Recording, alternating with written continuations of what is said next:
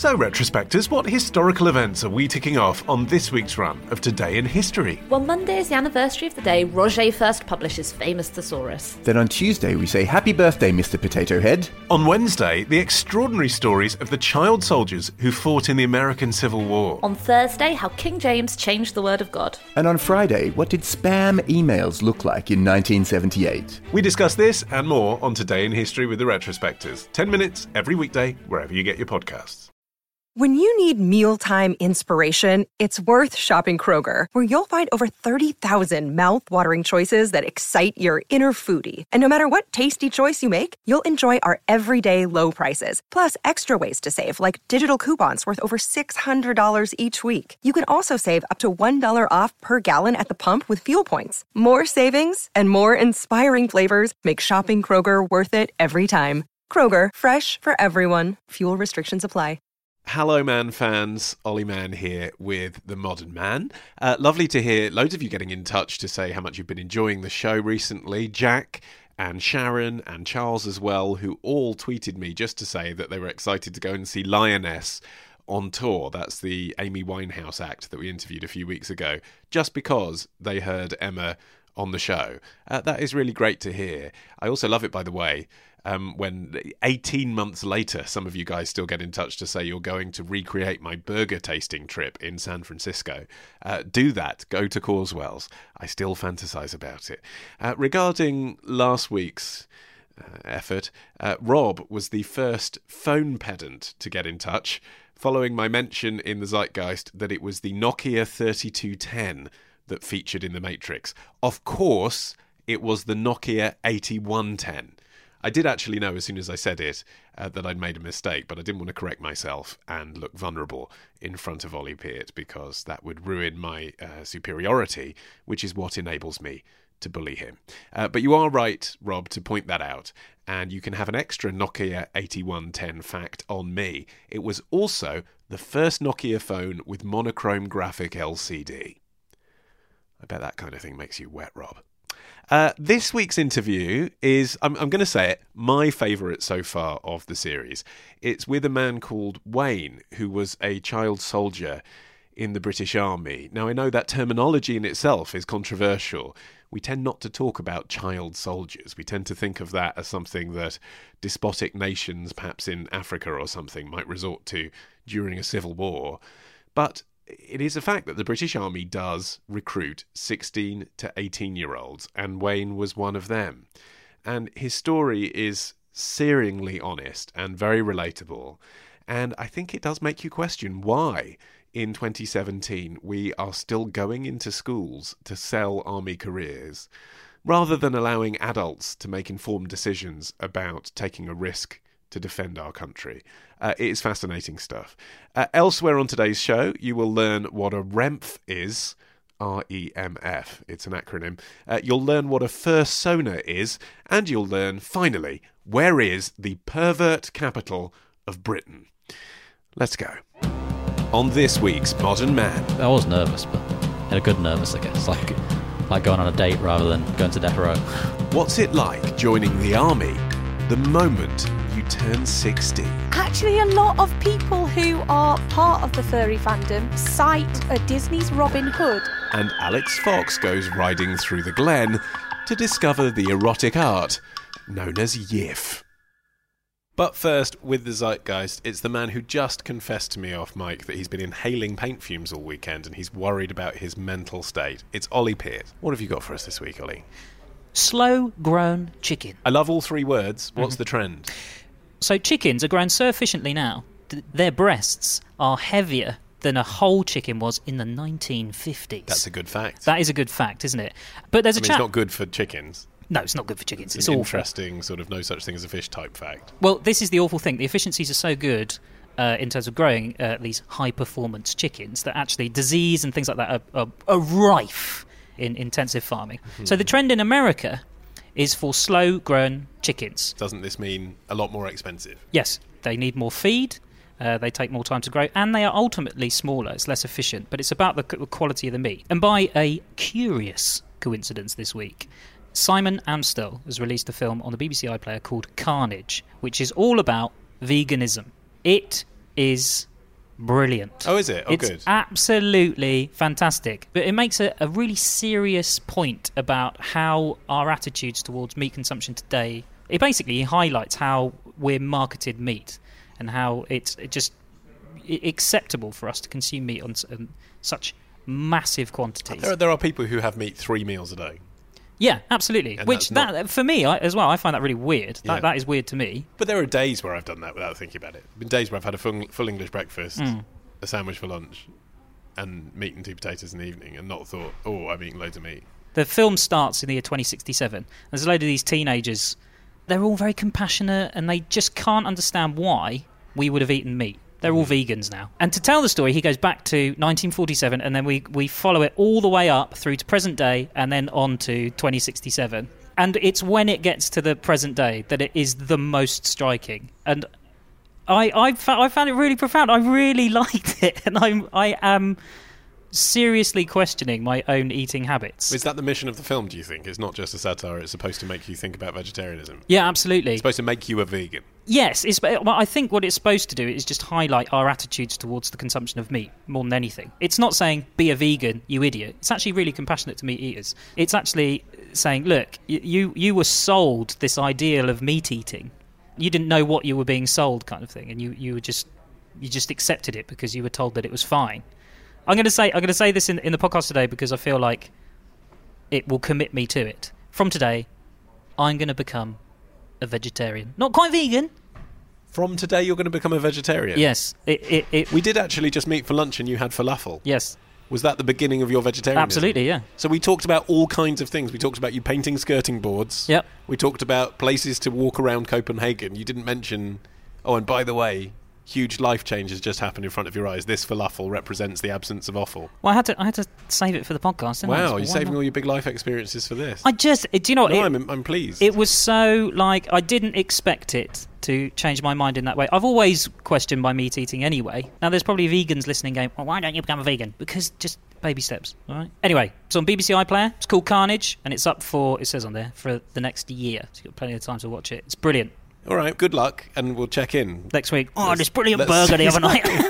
Let's see whether it's as successful as your French learning from series 2. What else have we got? Meme makeup. Meme makeup. Yeah, meme makeup. Okay. According to BuzzFeed, this was a trend started by @TieBrows on Twitter, and this is a girl, and she posted a side-by-side picture of the meme Kermit drinking tea. Have you seen that? Is it a freeze from the Muppets of Kermit drinking some tea? Now, they're painting those on their eyelids. There's Crying Kim. Have you seen Crying Kim? No, I haven't seen Crying Kim, no. It's Kim Kardashian crying. Okay. That's on someone's eyebrows. Patrick Star from SpongeBob. So I have a prediction. I feel like internet culture is going to seep its way into our everyday lives without the need of a screen, Ollie. And one of the ways I think, more than anything else that's going to happen, particularly with memes, is I think it's going to become part of everyday conversation. For example... It sort of already has if you think about, like, emoji. Yeah. And that's basically internet culture that now my grandma texts me, although that does involve a screen. But she could potentially, in real life, I could say, how are you? And she could stick her tongue out and put her head to one side. Yes, exactly. Usually if a 90-year-old does that, it's cause for concern. No, this is what I think. This is what I think is going to happen. Right. I think people are going to start talking, using emojis and memes as, like, verbs. That's what they're going to do. I mean, people do, though, don't they? People do, like, people say... I mean, like wankers say #irony. And sad face. People say that. Oh, just saw that terrible thing the other day. Sad face. Yeah, but the thing is, though, they are doing it knowingly, aren't they? If you say sad face... Do it unknowingly. No, but you're making an ironic joke, aren't you? What you're saying is, I'm cool and I understand internet culture, so are you. We realise that's shallow. Let's append it to a real-life conversation, and it's funny to do that. But what you're saying is...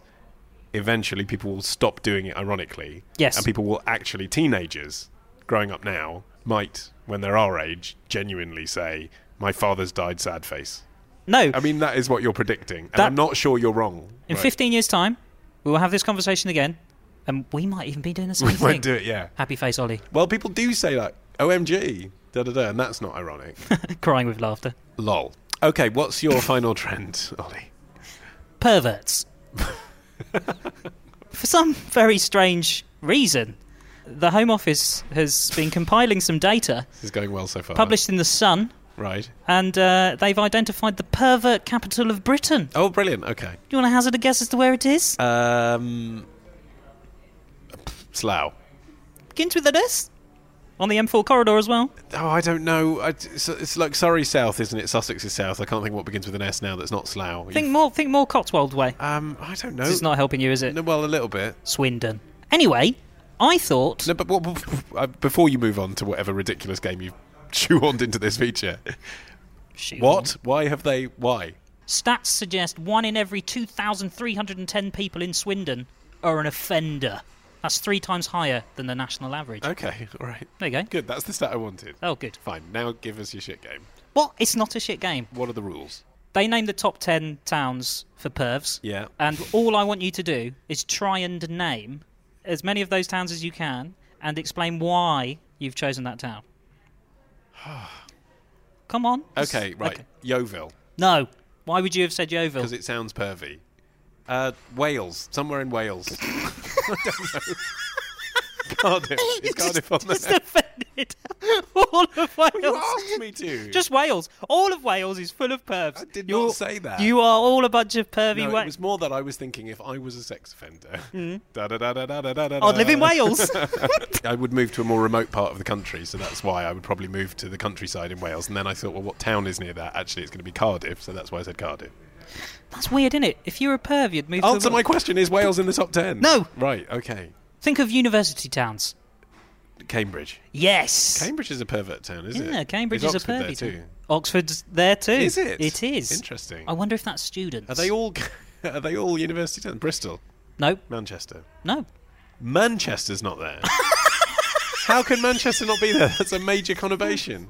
Everyone in Manchester's like, you bastard. No, but there's a lot of people live in Manchester. Explain to me why you think Manchester would be at the top of the perv list. I didn't say that. You've just I implied that expressed Manchester... surprise. You're surprised it's that a it's major not conurbation, as is Cardiff. Okay, I'll give you the list. Ready? Right, yeah, in at 10. Camden, Hackney, Westminster. Okay? Yeah. You've got Blackpool, Norwich. Does that surprise you? That does surprise me, yeah. You be careful what you say, because you work up there sometimes, don't you? No, I don't know. No, never been to Norwich. Oh. No, you're literally just confusing my local radio work for that of Alan Partridge. Oh, okay. Milton Keynes? Lots of roundabouts. Don't know why that would... Lots of shoppers in Milton Keynes. And Hull. Hull. Yeah. European City of Culture. Well, and pervs. Okay. Good to know. If you are listening anywhere in the UK that wasn't featured in the pervert list and you're sad about that, or if you have a trend that you'd like to suggest for a future edition of the Zeitgeist, then you can tweet Ollie. At The Modern Man. Yeah. MANN. Yeah. Or alternatively, just try and get your city higher up in the rankings for next year. Just do your and then you best. might get into the podcast. Don't do that.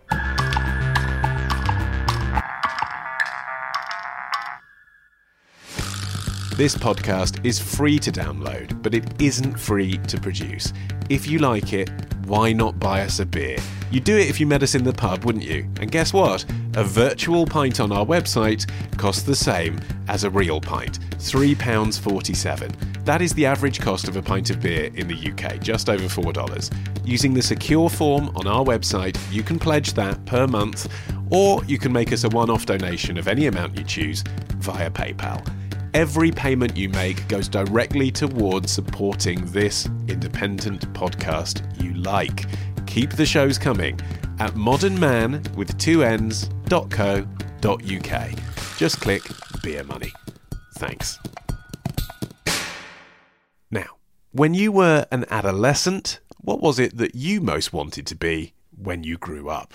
I didn't want to be a podcaster because podcasting hadn't been invented yet. It's very hard, isn't it, to plot out the rest of your life when you're still in school uniform. And yet, preparing to join the forces, a truly life-changing decision, is presented to school children as a career option, and arguably not always with the most realistic depiction of what that life entails, from the age of 16. Wayne Sharrocks was even younger when he first had the idea of a forces career because he was raised in an army family. When I was born, I think my dad was a corporal. Yeah, we moved every 2 years. It was like a 2-year postings he'd do. He'd often go away to do things like train recruits or different postings that he did. And we'd sort of follow him around. I didn't know what the army was or what it did, but I knew it was something good, because my dad did it. And also, when he used to go away, I used to ask him, why are you going away like to Northern Ireland? You go to Northern Ireland quite a lot. And he would say, I'm off to fight the baddies. It's like this sense of, when you're younger, you play kids, don't you? There's Batman, who's the goodie, and then there's a Joker, who's the baddie. And it's that simple when you're a kid, So my dad was the goodie, and we was, the army was goodies. I never really thought about joining the army until I was about 13, 14. And then you sort of put in this position, aren't you, where you have to make decisions for the rest of your life. And what? You mean like choosing your GCSEs? Yeah. So at my school, I was more interested in like anything other than school, really. I wasn't interested in academics. The way I saw it, we was all put in sets. So set 1 would be the A-star students, and set 5 would be the people scraping a pass. And I was in the set 5 type people. So I knew I wasn't ever going to have a really good career in something academic. But I was fit. I was really into rock climbing and running and stuff like that. But 13 is still early to be thinking about that. I mean, people who are more academically minded, they think, what am I going to do for my GCSEs? Then what am I going to do for my A-levels? Then they'll think, should I go to university or should I get a career? But you're thinking about that 5 years earlier. And also, when you're a kid, there's also this aspect of like, it's probably a more masculine thing, but there's always this aspect of, he's the toughest kid in school, and you never want to be the weakest kid, do you? And joining the army is kind of like this, I won't say being a tough guy, but he's making yourself something. No one can disrespect you if you're a soldier, You're seen as like a strong man. You want to become a man, don't you, at that sort of age?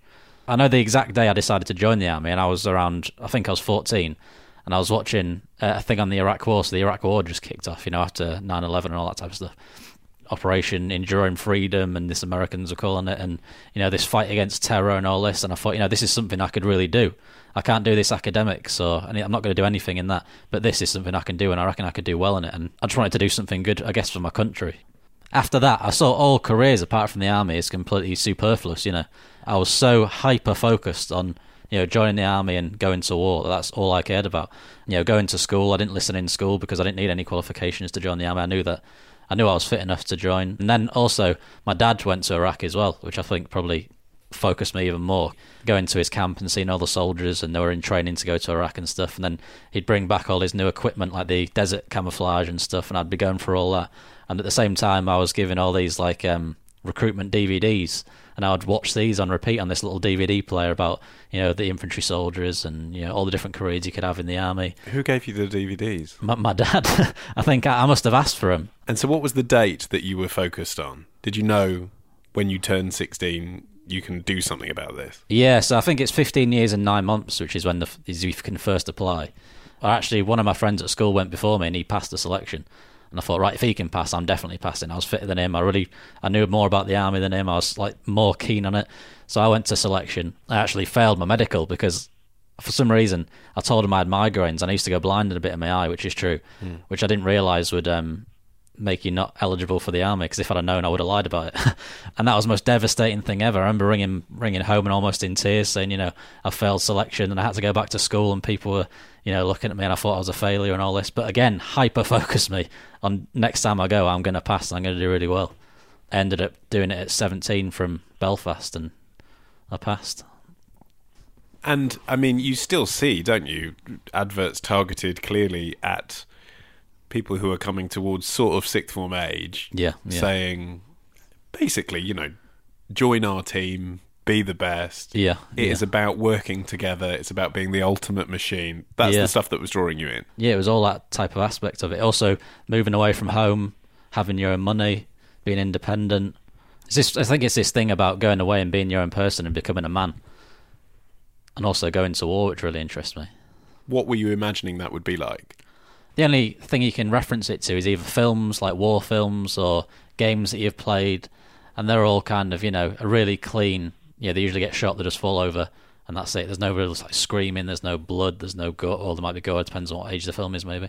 And the same in games, when you shoot someone, they usually just fall on and then just disappear, There's none of this, bodies piling up all over the screen, is there? Okay, so you got accepted, and then your training begins for real. Yeah. What was that like? The first thing I noticed is probably the way people spoke to me. So I was walking with all my kit, and this Land Rover pulled up just before I got to camp and said, are you joining today? And I was like, yeah. And he said, right, get in. When I got in the Land Rover, he said, right, what's your name? And I said, Wayne. He goes, I don't give a shit about your first name. What's your second name? And I remember being really shocked, thinking, oh, hang on a sec. And so I said, Sharrocks. And he's like, where are you from? And I said, Northern Ireland. And he said, you don't sound very fucking Irish. And I was just really shocked at the way he was speaking to me.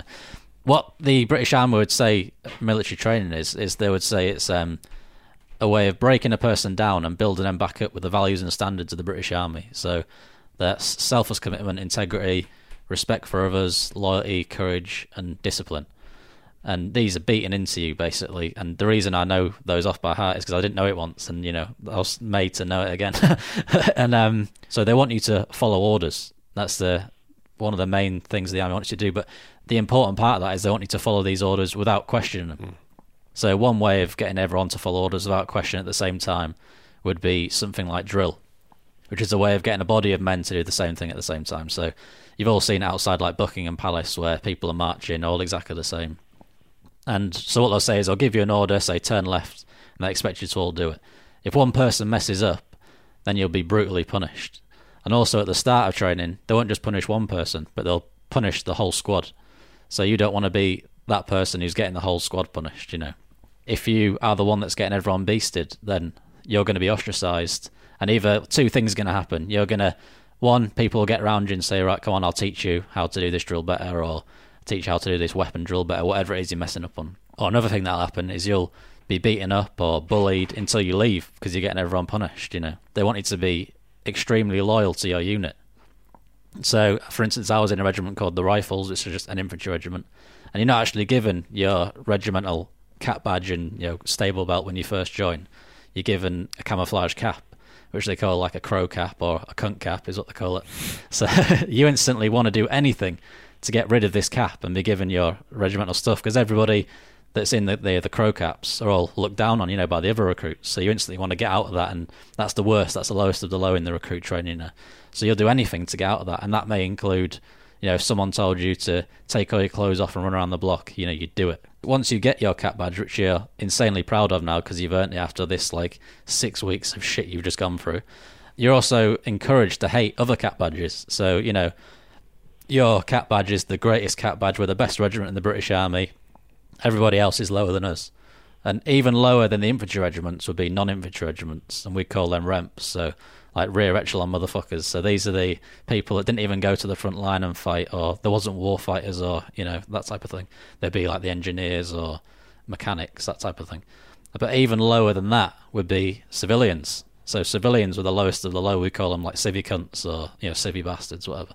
So by the time you got this cap badge, this group that you're in and this regiment becomes your family, because your family are now civvies. They're lower than what you are. So the whole world that you've just lived in becomes lower, and being a civilian would be the ultimate failure now. Basically become extremely loyal to this unit. And I've got a regimental cap badge on my chest. I got that done at 18 because it meant that much. A tattoo, yeah. Because it meant that much to me. It was literally my life. This regiment was my life. Were you one of the youngest? Yeah. So I was 17, just old enough to join adult training. And I never even drank before I joined the army. I come from quite a I don't know, I guess I was fairly naive looking back on it, and then I was joining the army, and a lot of people were 25 to 30 odd, who'd, some of them like committed crimes or been to prison, or, some people apparently were drug dealers in London, all this type of stuff. So there's all these different types of personalities. I was a small, skinny 17-year-old kid, I wore glasses at the time. One of the things the training staff actually did was take my glasses off me, and they gave me these army-issued glasses, like these big Joe 90 looking things, just to try and break me, basically. Afterwards, they told my mum the only way they could get to me was by these glasses. And I broke those glasses, obviously on purpose to get rid of them. But then they got me some even worse ones, which were like tortoise shell. Had you ever been in love at that point? No. You were a virgin? Yeah, when I first joined the army, I was, yeah. Because again, like in a teenage boy's life, that's a big deal for most people. Yeah. But for you, it was about getting to Iraq. For me, yeah, all I cared about was getting to Iraq, yeah. Would you say you were bloodthirsty now, looking at it? Yeah, massively, yeah. Well, have you ever seen bayonet training? A bayonet is basically a knife on the end of a rifle. So for really, really close quarter battle, you'd literally stab the person with the end of your rifle. They start shouting at you, what makes the grass glow? And you repeat, blood, blood, blood. But like, if you can imagine a whole platoon of people shouting that. And it's just this whole idea. So yeah, it's definitely bloodthirsty. I was just obsessed, is the only way I could call it, with going to war and fighting the enemy. That's all I cared about. Okay, so when did your opportunity come?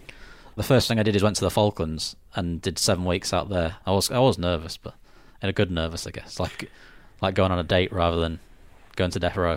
Had you ever been abroad much at that age? I'd been to Northern Ireland. Yeah, I'd lived in that's Germany what when I was a kid, but that was it. I'd never been abroad on a holiday or anything like that. So The Falklands is a bit of a headfuck of a place, isn't it? it's horrible, yeah. And we went in the winter as well, and it was like minus ridiculous amounts. Yeah, it was horrible. But at the time, I loved it because, I was soldiering. I was, with my new battalion. Also, I had something to prove, because I was a new soldier. I wanted to be seen as being good. So, I really liked it, yeah. The training started ramping up to go to Afghan in 2009. And presumably that was very exciting. Yeah, because it's what you wanted to do. I remember me and my friends all, being constantly excited that we've been put in this is the company, and finally we've been put in the company that we're going to be going to Afghan with. I can't wait. And also being a soldier that hadn't been in conflict in an infantry battalion, you want to get rid of that as soon as you can. Because that's like being, I don't know, like you say, being a virgin or something, amongst your mates. You really want to be this guy that's been to war and got a medal. You don't want to be walking around the only one without a medal or something. So tell me about Afghanistan. How'd you get there? By plane, yeah. But from an RAF airport? Yeah, so you go from Brize Norton, yeah. Sort of like a civvy plane, but with all the luxuries gone from it, I guess, is what it's like. It's just seats in a plane, and you're all crammed on with your body armour and your helmet. And then, so you fly over, and when you get towards Afghan, you'll have to put your body armour and helmet on, all the lights go off and stuff like that, which is, fairly exciting if you've not done it before. And then you get there. I wasn't with a normal infantry battalion then. I was with something called the Special Forces Support Group, so we sort of was on our own. We was based in our own camp, and we would only go on specific operations, and we felt really, really special. And how much political understanding did you have of who the enemy was? Was it the Taliban, or was it anyone who sides against the British Army? Well, yeah, it was anyone that sides against the British Army, yeah. At that time, it was, the Taliban. You're just enemy, whoever you was told was the enemy is the enemy. That's it. You just follow orders without question. If you're told blah, blah, blah is the enemy, and he's the enemy, that's it. There's no question in it. Because late last decade, by this point, we're being told in the press that the British are essentially peacekeeping out there and holding on to Helmand Province. Yeah. We're not being told they're there to go and kill the Taliban. I don't know. I can only speak from an infantry perspective, and the infantry are trained to close and kill the enemy. And once you are so hyper-focused on that, then you get sent to a war zone. The only thing you're thinking about is attacking and killing the enemy. And these people are different colours, a different culture that you've been told is wrong. You've been told that these people are out to get you. You've been told everyone's suspicious. And, if I told you that there's going to be a car today that parks outside that's going to have a bomb in it, I could be lying, but every single car that parked outside there all day, you'd be twitching and looking at it and thinking it was suspicious. Everything would be suspicious about it, So you're just in that sort of mindset where everything's the enemy. I remember the first time coming into contact with the enemy was on this, so I was in vehicles on a big 50 cal, which is designed to take out aircraft and, big vehicles. I just remember thinking how much it was like the Rangers, weirdly. I didn't feel any connection to anything other than I was just doing drills that I'd learnt on the Rangers. This whole idea of repetition through training. I remember being actually quite freaked out in a way, because I always imagined, this is the Rangers, but it'll feel different when it's for real. But I remember feeling how much it didn't feel any different to the Rangers. I always imagined, if I saw a person down the sights and shot them, it'd feel weird, or I'd have some sort of emotion, but I didn't. It was just like targets on a range. But there was one time that strikes me that this is on my first tour as well. We was on a vehicle patrol, and I was the lead vehicle, and inside the vehicle was the B Company OC, who's in charge of the next company who's going to come out and relieve us. So we would be on this big road, and vehicles would come towards us. And normally, if a vehicle comes towards, we'd gesture with our hands to move to the side of the road, and normally they'd do it. But if they didn't do it, we'd fire this mini flare in the air, and then they'd realise and move out the way. But this vehicle kept on coming and coming and coming. You've been told, and you're constantly hearing about things like car bombs, so this vehicle's going to come and ram your car and blow you up. And the B Company OC's in this van. If I was in charge of being top cover on this vehicle and didn't shoot this car, that's not good. So I decided to do a warning shot, and then still wasn't stopping, so I shot through the window of this car, and I veered off the road. But as it veered off the road, I sort of turned to the side and had a look, and there was just an Afghan family in there. There wasn't any terrorist threat or anything like that. That's something that always plays in my mind. I didn't do anything wrong, as in I didn't do anything wrong to the rules of engagement or what I was told to do on my job. That was exactly what I was supposed to do, but morally it was wrong. So yeah, that's quite a hard thing I do think about. Were they alive though? I don't know. You just drove past? Yeah, we just drove past. I never heard anything about it again.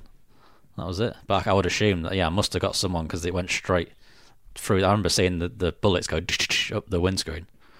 If it didn't shoot someone, I'd be surprised. People got out of the vehicle and sort of looked at me. Obviously everyone knew what I did, I just sort of looked at him, didn't say anything, just walked off. You know, I felt like the big I am at the time. Like, yeah, I'd done my job and shown that I was, you know, I wasn't scared of doing shit like that. But yeah, nothing was ever said about it again. Your tour finished, you came back, and you went on a second tour. I went back again, yeah, in 2011. So that tour was a lot different to the first tour. So we was given, not very decent equipment. We were just given the bog standard equipment. The training wasn't as good as what I'd been used to, and I could see a lot of the training was, in some ways dangerous compared to the training I'd received before. And we ended up deploying, and we got based in a checkpoint, which is basically just like an old Afghan farmer's house in a village that we'd taken over and fortified. And we'd patrol that 3 times a day. So you're barely getting any sleep. You might be getting 4 hours sleep a night if you're lucky. Plus you'd be stagging on the camp. You'd be doing 3 patrols a day, eating rations. It's baking hot, like 40, 50 degrees or something stupid. Also, this camp we was in had no access by vehicle, so we'd have to literally march out a few miles to get any supplies and then march all the way back in again. It was just really, really tiring and really monotonous and mundane. And then nothing seemed to be happening at all. And then I'd say about a month into it, we was on another patrol, standard patrol, for what I couldn't see as any reason. All these patrols seemed more pointless than all the ones I'd done on my last tour, because the last tour we was only going out on specific operations for specific reasons, but this one we were just patrolling for show of force, just to show we were there, basically. The guy behind me stepped on an IED, so they bury IEDs, which is an improvised explosive device, and there's different ways that these can be, detonated. But one is they'll place a pressure pad in the floor, so when you step on it, it'll blow up. So the guy behind me, he'd lost both his legs, and that was the first time I'd seen, one of my comrades, like, an extreme injury, I guess. He'd lost both his legs, and his arm was, like, snapped off, and he wasn't really conscious and stuff like that. I think that's the first time I shifted, because I remember seeing his face, and it was almost like a look of, like, what the hell has just happened, or, what have I done, in a way. I don't know if that was what I was thinking, but that's what I interpreted it as. And that just had a big shift in my mind as to what I was doing and what I was involved in, I think. Well, I mean, not only are you seeing someone that you're working alongside have a life-changing injury, but I guess you're also thinking, well, that could have been me. Yeah, exactly, yeah. So the 3 of us walked over this IED, and we must have missed it by, I don't know how much we missed it, because we all walk in something called a Barmer lane. So everyone will walk exactly in the same steps, or try to, as the person in front, obviously, because if he's walked there, it's safe. And you could step on an IED if you step left or right.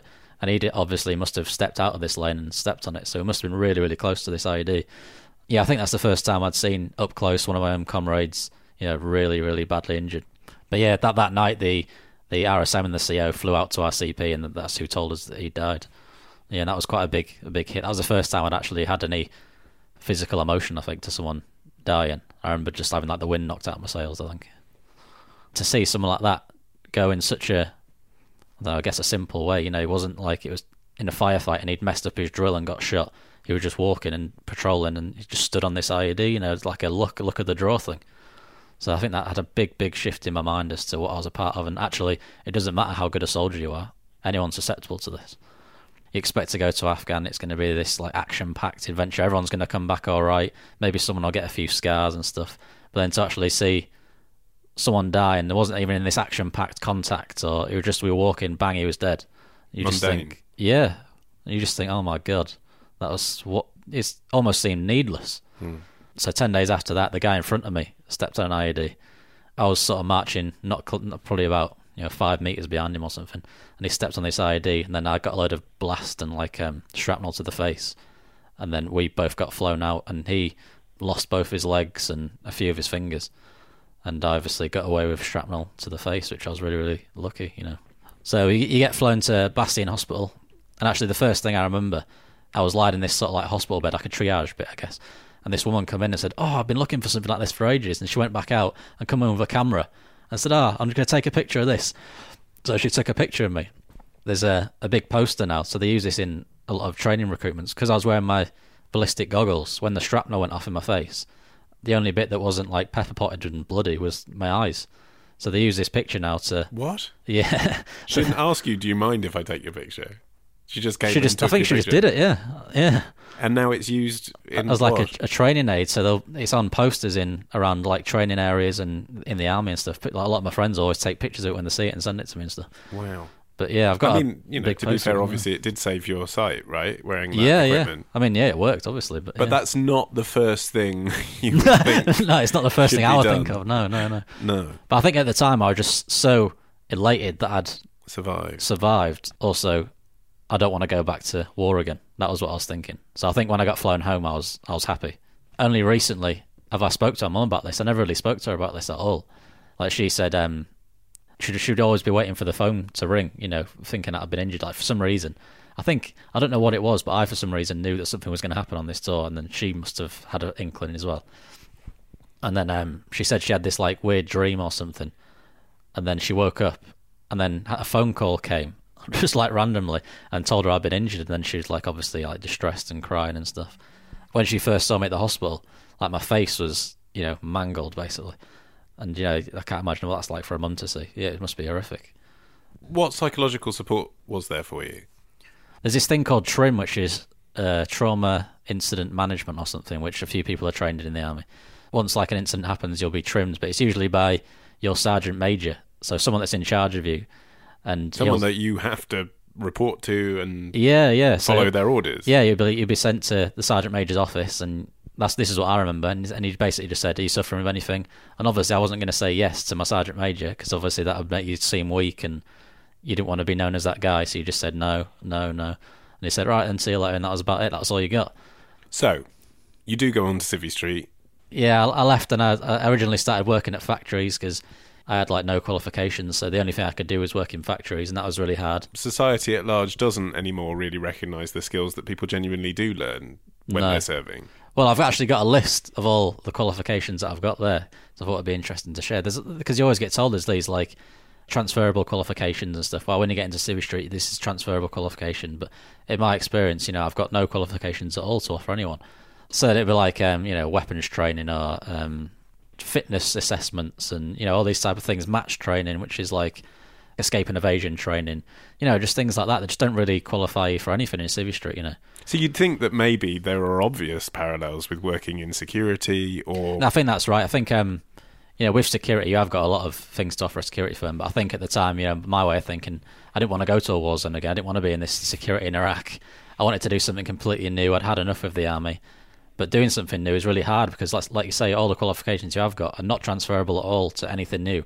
But to security, yeah, they probably are quite transferable. And you can earn a lot of money as well, which is, I think, a big draw for people. I'd really struggled to just be a part of these civilians, and even the way they were talking and the things they talked about, I didn't really have any empathy with. Any aspect of the army that come up, I'd always shut it down really quick. I was in the break room once, and I said, I was in the army, and they was like, oh, were you an Afghan? And I was like, yeah. Were you on the front line then? Oh, yeah. And then all of a sudden someone parked up and go, oh, you might not want to talk about all this. And then after that, no one ever talked about it again. But I was actually quite relieved because, you know, I didn't want to talk about it. And once this guy from the TA come in and tried to recruit people from for the TA, and obviously everyone told him I was in the army, and he come back and offered me loads of 10 grand, I think it is, for an ex-regular to join the TA.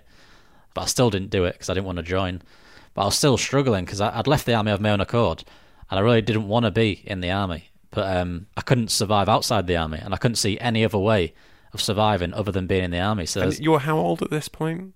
23. I mean, that is not an age at which to be thinking, oh, I can see no way out of this. You know, that's an age at which a lot of people who choose to go to university haven't even graduated yet. Yeah, I suppose so, yeah. The level of responsibility you're given in the army is quite high, isn't it? So maybe you feel older. And being 23 in the army is like a fairly senior rifleman or lance corporal, you know. So then to be back in the bottom and the lowest of the low is really, really hard. Yeah, I just couldn't see any way of earning the type of money I was earning. You know, I was used to earning, you know, say $1.5 a month, but no rent or anything was coming out of that. It was just my money. Whereas I was outside the army earning £1,000 a month and having to pay £600 a month for rent plus food and all this type of stuff. I had no money. And I think there was twice where I filled out the full application to rejoin the army, and I said, that's it, I can't survive out the army, I'm joining back in the army. And my girlfriend would be threatening to leave me and crying, and my mum would be crying. And then I decided not to do it. In the end, I got out of the factory and went to university doing filmmaking, which is something I really wanted to do. And I thought, right, this is my new start now. This is going to be my life. I'm going to change my life. So the first year I did really well, but I was still in this weird state, even worse than trying to fit in with people that work in factories. was trying to fit in with students who were like even younger, and there's so many different types of personalities that I've never seen before. And I actually remember being sat down on one of the first lessons, and it was a directing lesson.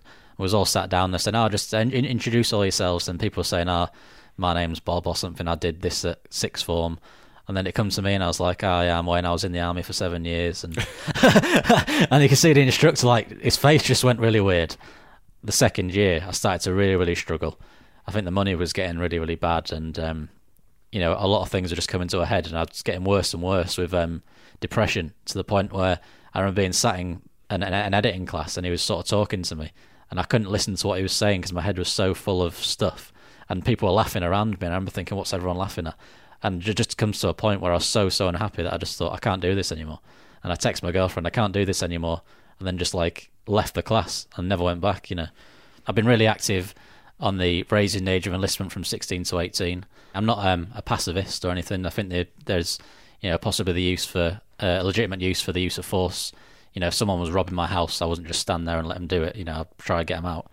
But I'm saying that we shouldn't be enlisting people at 16 years old where their minds aren't fully cognizant of the impact it's going to have on the future. There's been a lot of research showing that your mind isn't actually fully formed until you're about 25-ish anyway.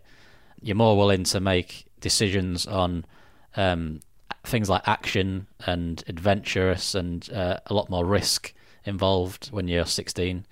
And these are all the things that the military play on in their advertising. You can see, you see the old adverts for the action, for the adventure, for the travel, And what is the situation internationally? I read Britain is one of the only countries that still does use child soldiers. Yeah, so we're one of 20 countries in the world that actually still enlist people at the age of 16. And also we've got a cadet force that you can enlist at 13. That's obviously not the army, but you're still being trained in a lot of tactics. And also now they're trying to get military ethos into schools, where they're trying to get a cadet force into every state school in the UK. Yeah, there's big incentives for schools to have these cadet forces. Like, for instance, the Army might say, we'll build this swimming pool if you have a cadet force in your school, etc. And that's just another way of building this sort of ethos as to people join the Army, which they say isn't recruiting, which is, laughable. So you see that as something quite sinister to you? Yeah. I can see why people think, well, you learn skills and it's a way of making friends. But I can see, what the actual meaning is, It's designed to inject this idea into children's minds that the Army is a fun, adventurous thing to do and a great career for you to go on to when you're older, So the Army doesn't actually need to have 16 to 18-year-olds to fill their ranks. That's a policy that's been intended. It's not a necessity. So they can still get 18 to, 32-year-olds, I think it is, in the infantry. So they're still going to get recruits, but they're going to get, recruits that are actually able-minded maybe to think about their decisions and a future, and also they've had the time then to do education possibly and explore other avenues. But whereas at 16 you're not thinking about that. I've described to you how hyper focused I was and how that's a really immature thought. Really, I wasn't thinking about anything other than what I wanted to do, and nothing else mattered to me. So I was shocked when you said it was 15 years and 9 months. Yeah, and that's not even 16, is it? I mean, 16 at least is the age where you can smoke and you can have sex and you can get married. 15 and 9 months is the age of nothing at all. Yeah, well, 15 years and 9 months, you can't start training them, but that's when you can first start the enlistment process. Yeah. And then you join at 16, yeah. So you're campaigning to have it raised to 18? Yeah, so I'd like to raise it to, older than that. People that join the Army are generally good people, and they join the Army because they want to do something to help other people or, use their fitness or their bravery to do something good. It's just that message is sort of manipulated in a way that I don't agree with. I just think it's a moral issue that we shouldn't be joining at 16. I mean, the phrase child soldiers is not one that is used by the British government. It's no, not one that the Army use. No, of course it's not. No. Well, you can't even play Call of Duty until you're 18 legally. That's an 18-year-old game, so how can you then say we're going to put people through, a year's intensive infantry training to kill people course, It's just crazy. It's really crazy. When you have a shower now and you get out and you look in the mirror and you see that tattoo on your chest, yeah, what do you think? Well, I've got a few tattoos. So I've got my old cat badge. I've got like a set of military jump wings on my arm. You've got a series of numbers on your arm, yeah. Yeah, if you put that in Google, it'll come at the exact place where I got injured in Afghanistan. I've actually really wanted to get a lot of them covered up, because I want to move away from it. That was a past part of me that I don't really want to represent anymore. But the one on my chest is so big that I don't think I'll be able to get it covered up anyway. It just really shows you what people are capable of getting you to do. This cat badge meant so much to me. it meant more than my family or my friends or anything like that. I got it tattooed over my heart, where it's like most people get maybe their mum or something, you know, a portrait of their dead granddad or something. Whereas I got my cat badge, you know, it meant that much to me. Wayne Sharrock's there. You can find out more about him and the documentary that he's crowdfunding on his website, waynesharrocks.com. Wayne also works alongside an organisation called Veterans for Peace. They put us in touch. You can find out more about them and their campaign to raise the age of enlistment at veteransforpeace.org. The Foxhole's up next, after this.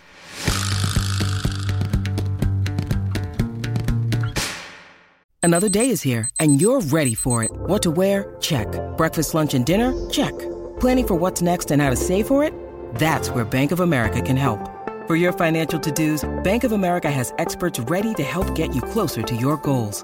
Get started at one of our local financial centers or 24/7 in our mobile banking app. Find a location near you at bankofamerica.com/talktous. What would you like the power to do? Mobile banking requires downloading the app and is only available for select devices. Message and data rates may apply. Bank of America N.A., member FDIC. It's that moment in the show where we talk about love and moisture and fannies and dicks with Alex Fox. It's the Foxhole. Hello. Hello, my darling. I'm just busy ejaculating into the eardrums of our listeners. That's kind of not an unpleasant image, actually, whereas if Ollie Peart said it, it would be horrendous. It still would involve me wrapping my legs around... let's not think about it too hard. It would involve getting a new pair of earphones, which frankly is expensive these days. Especially if they're Bluetooth. How are you?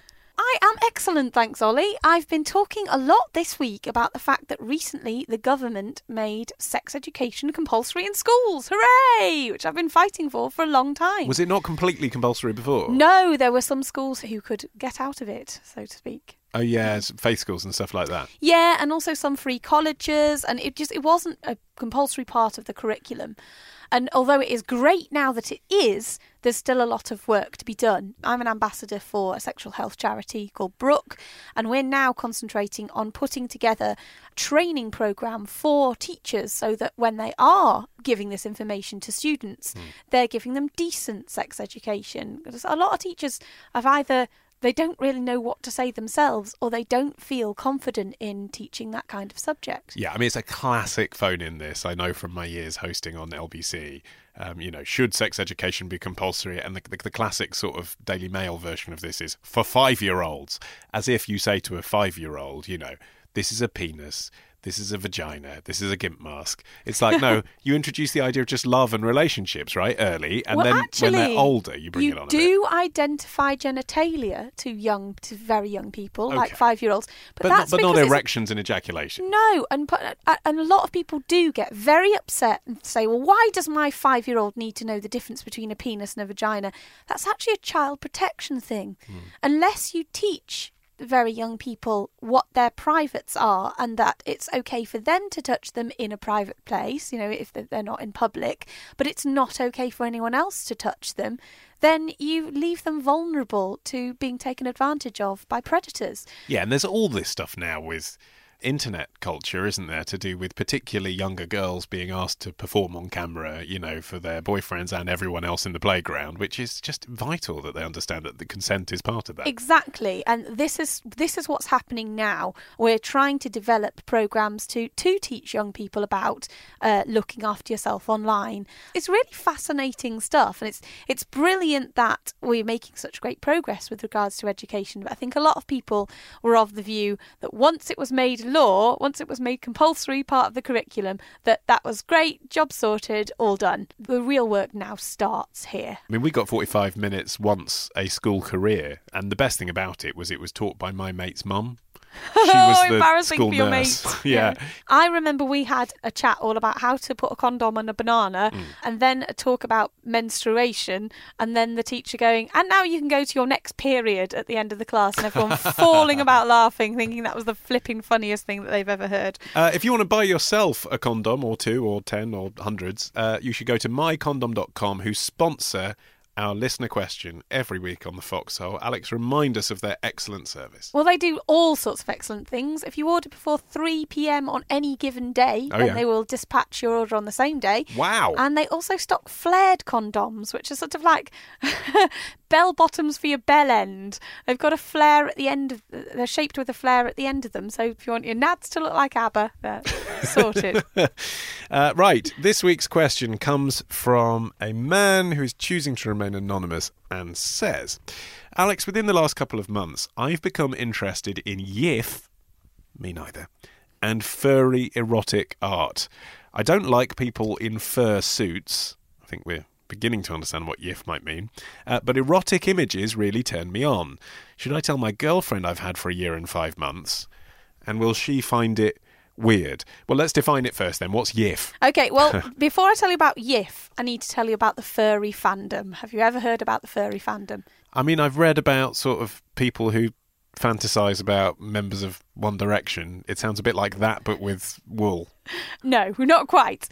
Furries, or the furry fandom, are people who are fans of anthropomorphic animals, anthropomorphized animals. Like Scooby-Doo? So, yeah, animals with human personalities and characteristics. They want to fuck Scooby-Doo. No, they don't necessarily want to fuck Scooby-Doo. It's actually not sexual for a lot of people. They just enjoy the idea of animals with human personalities. Well, so do I. I like Disneyland. What's that got to do with sex? Actually, a lot of people who are part of the furry fandom cite Disney's Robin Hood as the film that got them into it. They loved that as a kid, and then they loved that. There are some sexy animals in that too. I get that. Yeah, Maid Marian. So if you're a furry, you might enjoy artwork that shows anthropomorphic animals, and you might have what's called a fursona, which is your own animal identity that you role play, and you might wear a fur suit, which is essentially a complicated mascot outfit. You know, those big animal mascot outfits that you see at baseball games and whatnot, but you may have either built yourself or commissioned someone to build for you that shows your unique furry personality. Okay, so it's a bit like George Galloway and Big Brother saying, "Can I drink the milk?" For some people, but it's if you think of it as just a big cosplaying thing, Fine. really, but you invent your own character. Right, so what's YIF? YIF is, originally the word YIF is the sound that Arctic foxes make when they're mating. So they go yiff, yiff, yiff, yiff, yiff. Okay. But it has now come to mean two things within the furry community. If something's described as yiff or yiffy, it means sexy or attractive. It's kind of used in quite a playful way rather than a pervy way. Like if you say, oh, yiffy, it just means hot, you know. And also there's a backronym, so it's been sort of reverse engineered to also stand for young, intensely fuckable furry. Okay, so this listener is into that stuff. He's looking at the artwork, and drawings or digital paintings of furry artwork are massive within that community. It's a really creative bunch of people. Well, what do they show? Do they show sex between different species of animals? Not all the time. No, that would be ridiculous. Well, I'm keen to draw a distinction between bestiality or zoophilia and furries. Those two are very different things. Furries, by and large, do not want to have sex with real animals, and they don't fantasize about having sex with real animals. Yeah, there's a Venn diagram, though, isn't there? There must be. I mean, the fact that you want to spell out this difference suggests to me that there's some overlap. No, I'm spelling it out because it's a common misconception. People think, oh, sexy animals, you want to have sex with animals. No, it's finding that kind of cartoon thing attractive. And I must emphasise that for a lot of people who are part of furry groups, it isn't about sex. It's about amateur dramatics. It's about being theatrical. It's about hanging out with a bunch of people who like drawing and making costumes the same as you. Okay, so why would he be embarrassed at all about telling his girlfriend about it if it's not about sex? Because I mean, he's written to a sex section of a podcast. Because he thinks it's about sex. Because YIF art has a sexual side to it. It's sexy drawings of animals with personalities. So, and often the sexual characteristics of those characters are emphasised. So you might have a picture of a sexy bunny girl with massive tits, or a picture of a wolf in dungarees with a huge schlong or something. It's not odd, and there's nothing to feel guilty about at all. You're looking at a sexy picture. that happens to be of an invented character. Yeah, but his question is, should I tell my girlfriend? Will she find it weird? And we don't know without knowing her, but I think it's probably safe to say that most women would find it weird initially if they'd never come into contact with this. Perhaps, but why should this person, if this guy is just looking at these saucy cartoons to get himself off in private, and he's already said, I don't like people who dress up in fursuits, so he doesn't want his girlfriend to suddenly start dressing like a mascot and actually having sex in those outfits, which would be damn hard because they're really heavy and hot. Some of them have inbuilt fans to keep their wearers cool. To ask the question he doesn't ask, the implicit question, when she finds it weird, how does he explain to her what he's into and, make it non-threatening and inclusive? In the same way that I've just described it now. But I think the larger question here is, are you obliged, when you're in a partnership, to show your partner what you wank to? If your partner said, what porn do you watch? Would you feel obligated to show her everything or to tell her all the ins and outs of what you... you do the hand shandy to? If I didn't want her to be involved in that particular fantasy, then no, I guess not. Yeah, and I don't think he does want her to be involved in his furry fantasy of his. It's purely a fantasy that's masturbatory for him. So I don't think that he necessarily has to tell her. But like you say, if she finds it, then they'll have to have a little chat. What she might ask is, are you a furry? Do you want to dress up? Do you want me to dress up?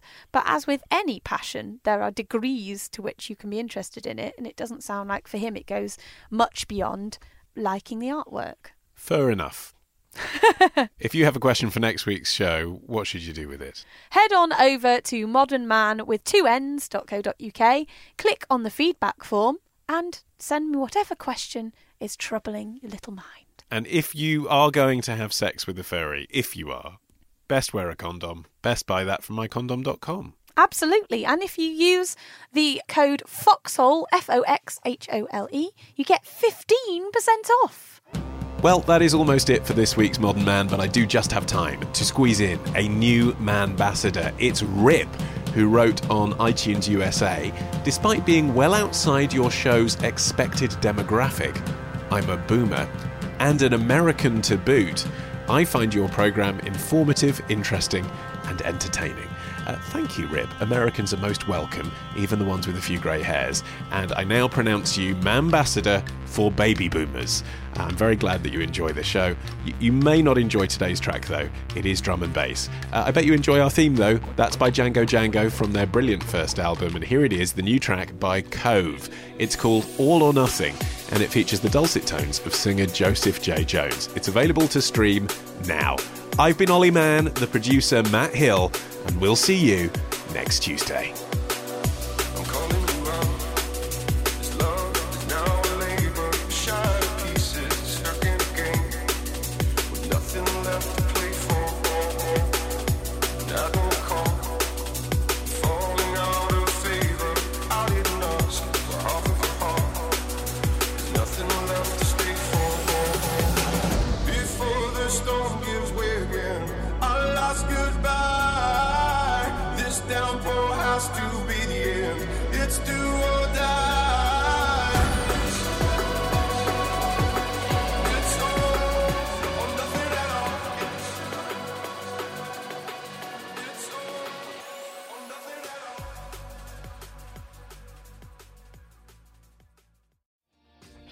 Hi, my name is Kay Adams, and to be honest, I'm not so good with the ageing process, so I enlisted my old chum, the filter-free Cara McKenzie, to advise. Could you imagine being a porn star? The room would need to be really hot for me to strip off. To be honest, she's not much help, but she is rather amusing.